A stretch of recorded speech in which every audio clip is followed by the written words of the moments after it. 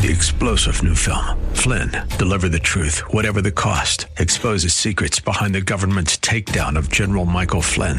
Flynn knew what the intel world had been up to. He ordered the first audit of the use of contractors. This set off alarm bells. He told the truth. He was the most dangerous person for Donald Trump to hire. They had to get rid of Flynn. Flynn, deliver the truth, whatever the cost. Available now. Watch it today. Go to salemnow.com. salemnow.com.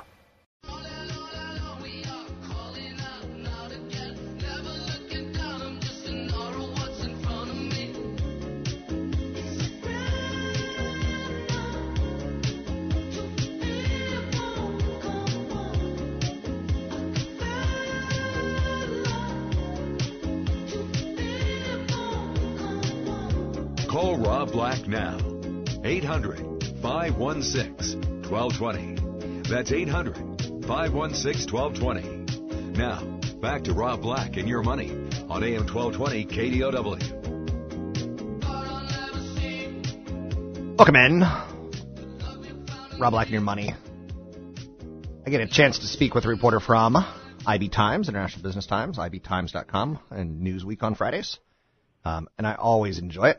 Joining me now to talk a little bit of technology today, Max Willens. Max, how are you? I'm doing well, Rob. How are you? I'm doing well. Now, not only do you write for the IB Times, do you write for Wired now, or did you used to write for Wired? I've done stories for them in the past, but I am a full-time staffer at IBC currently. Gotcha. Just between you and me and the audience, I love Wired magazine. But I really liked it 10, 15 years ago. It was so cutting edge in style and design. It was fun to look at, fun to hold, and then the stories were great too. So I'm honored to be talking to a reporter from Wired. They really did see things in a way that was pretty revolutionary, and it's always fun to talk about, sort of where people think things are going. And they bring in futurists, they bring in economists. They do a nice job of taking some shots at it. And one of my best investments ever came from Wired when, back in 1995, they wrote a little teeny tiny blurb about this new internet technology that was going to make everything faster called DSL. So I instantly got on the internet and searched DSL companies, and 3 or 4 of them showed up and invested in it. It did really well. Really stupid, but I'm digressing. Let's talk about your newest piece that you've put together for the IB Times, tied towards communication, tied towards speech. What got your story motivated? What got your gas lit, so to speak? Well, for the last number of years, an analyst named Mary Meeker has been putting out a report called the Internet Trends Report, and she's been doing this now for well over a decade, maybe even close to 2 decades, and in that time, it's really sort of turned into required reading for people in the not just in the tech community, but people in the investment community, people in banking, people in any industry that really touches on anything related to digital media and digital technology. And so she published her 2016 report this week. And one of the things that caught my eye, because it's something that I've written about a little bit before, is just how basically mainstream the practice of speaking and commanding our phones to do things with our voices has become. I think a lot of people, I know that, every part of the country is a little bit different, but I live in New York, and walking around here and, visiting other parts of the country, I didn't see a lot of people doing it on a day-to-day basis. And I assume that asking your phones to do things for you, or, asking it questions, what's the weather going to be like next Wednesday? Can I book a table at this restaurant? Things like that. It all just seemed like something that companies like Apple and Google wanted me to start doing, but nobody had. But it turns out, based on Meeker's findings, that this has really become a mainstream activity, and based on the projections in the report, we're just a couple of years away from, voice command and voice interaction being one of the dominant ways that we interact with our devices. And some examples of that, other than the phone, obviously, the Echo. Amazon's Echo has been a product that had, a curiosity, and now it's turning into a sensation. And It's Amazon's. It's not Apple's. It's kind of interesting how voice is working for Amazon so well. Yeah, it's definitely true. I mean, Amazon has not had a smooth go of things from a device standpoint. I mean, people think of the smartphone that Amazon built, which was widely ridiculed. Very few people bought them. The Amazon Fire, the Kindle Fire, I should say, which I think a lot of people think of as being, a very distant third in the tablet space, and tablets as a category are sort of no longer ascendant. They've sort of plateaued. And when the Echo first came out in 2014, I think a lot of people weren't really sure what to do with it. It had this sort of futuristic possibility to it, this device that you would just sort of plop somewhere in your home and you could ask it to do all kinds of things for you.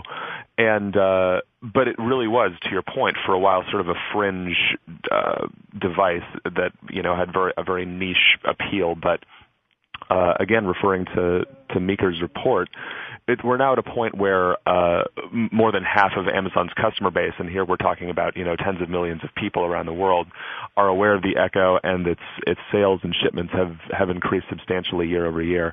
And a lot of that has to do with the fact that Amazon, probably because they feel like they've ironed out any kinks and have figured out how to get people to use it in a lot of different contexts, they started putting a lot of marketing weight behind it. They paid for a Super Bowl ad for it last year.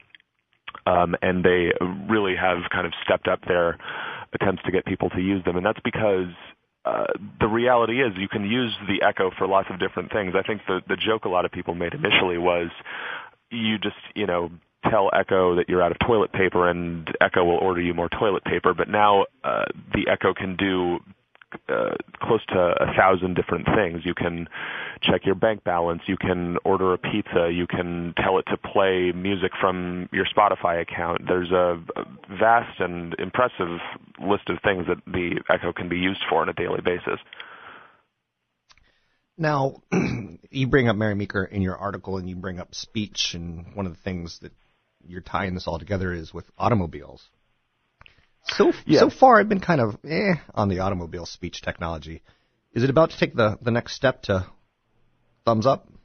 Yeah, I think that one of the things that's interesting about these technologies as they become more and more popular is that it's very difficult to make a first impression, or you don't get a chance to make a first impression. And a lot of these technologies, I think, were sort of rushed out the door maybe a little bit before they were ready for prime time. There was this really interesting slide in this research which showed that when a lot of these technologies first came online, and we're talking about things like Siri, which is not in the car, but it's a voice assistant that everybody is aware of, the ability of the software at the heart of it to recognize words would hover around 70% at the absolute best. Sometimes it was closer to 60 or even 50%.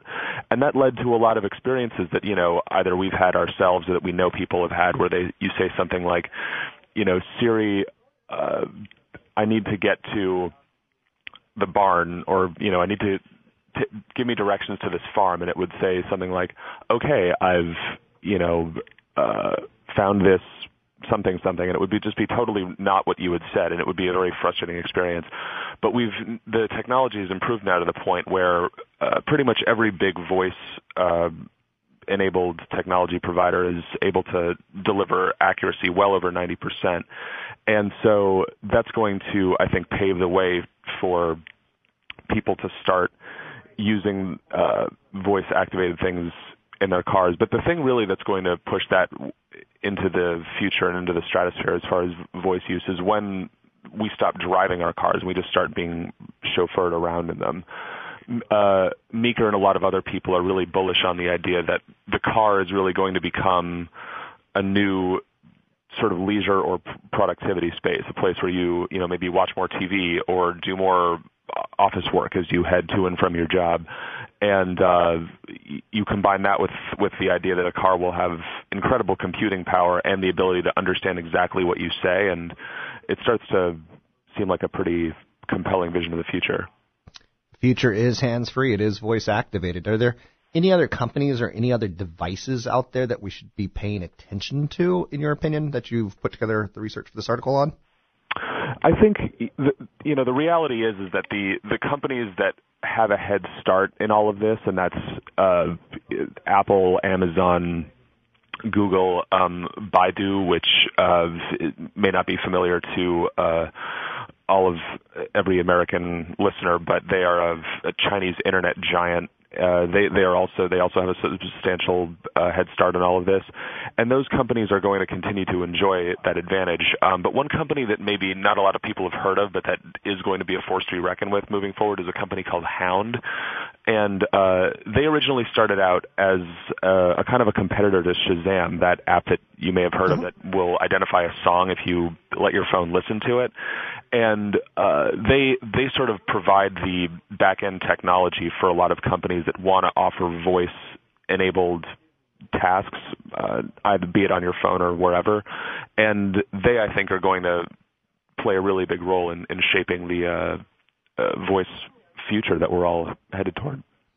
Sounds good. Max, is there anything else you want to highlight, anything else you want to plug, push, or as we wrap up? No, I mean, I think it's just... if you're someone who really likes charts and graphs, I would say go and check out Mary's report on your own. There's an awful lot in there, so maybe think about one area of the future that you're curious about and just type some keywords into the report, and I think you'll be pretty interested to see what you uncover for yourself. Sounds good. Thanks very much. It's Max Willens with the IB Times, IB Times and Newsweek. But in particular, IB Times, I dig their website. If you still do have a tablet, and even though they're on the decline, it's good reading material. Not while you're falling asleep, but good reading material. Maybe in other parts of the home. Good articles, well written, thoughtful ideas. IBTimes.com and Max Willens.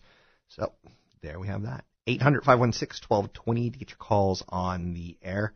The big story today is the jobs report. And people say the behind the scenes may explain it. And I don't really, government data it's okay.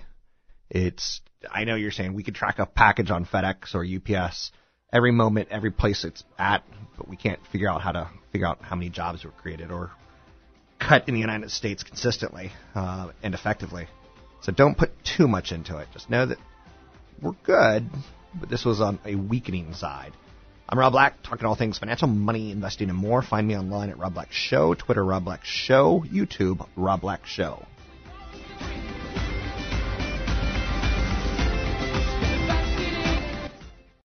Three-star General Michael J. Flynn, head of the Pentagon Intelligence Agency, knew all the government's dirty secrets. He was one of the most respected generals in the military. Flynn knew what the intel world had been up to. He understood its funding. He ordered the first audit of the use of contractors. This set off alarm bells. The explosive new documentary, Flynn, Deliver the Truth, Whatever the Cost, uncovers the facts behind this scandal. Flynn told the truth. He was the most dangerous person for Donald Trump to hire. I find out the worst enemy that I'm going to face in my life is right here in America. They took my assessment and they wanted me to change it. And I was like, I'm not changing it. They had to get rid of Flynn.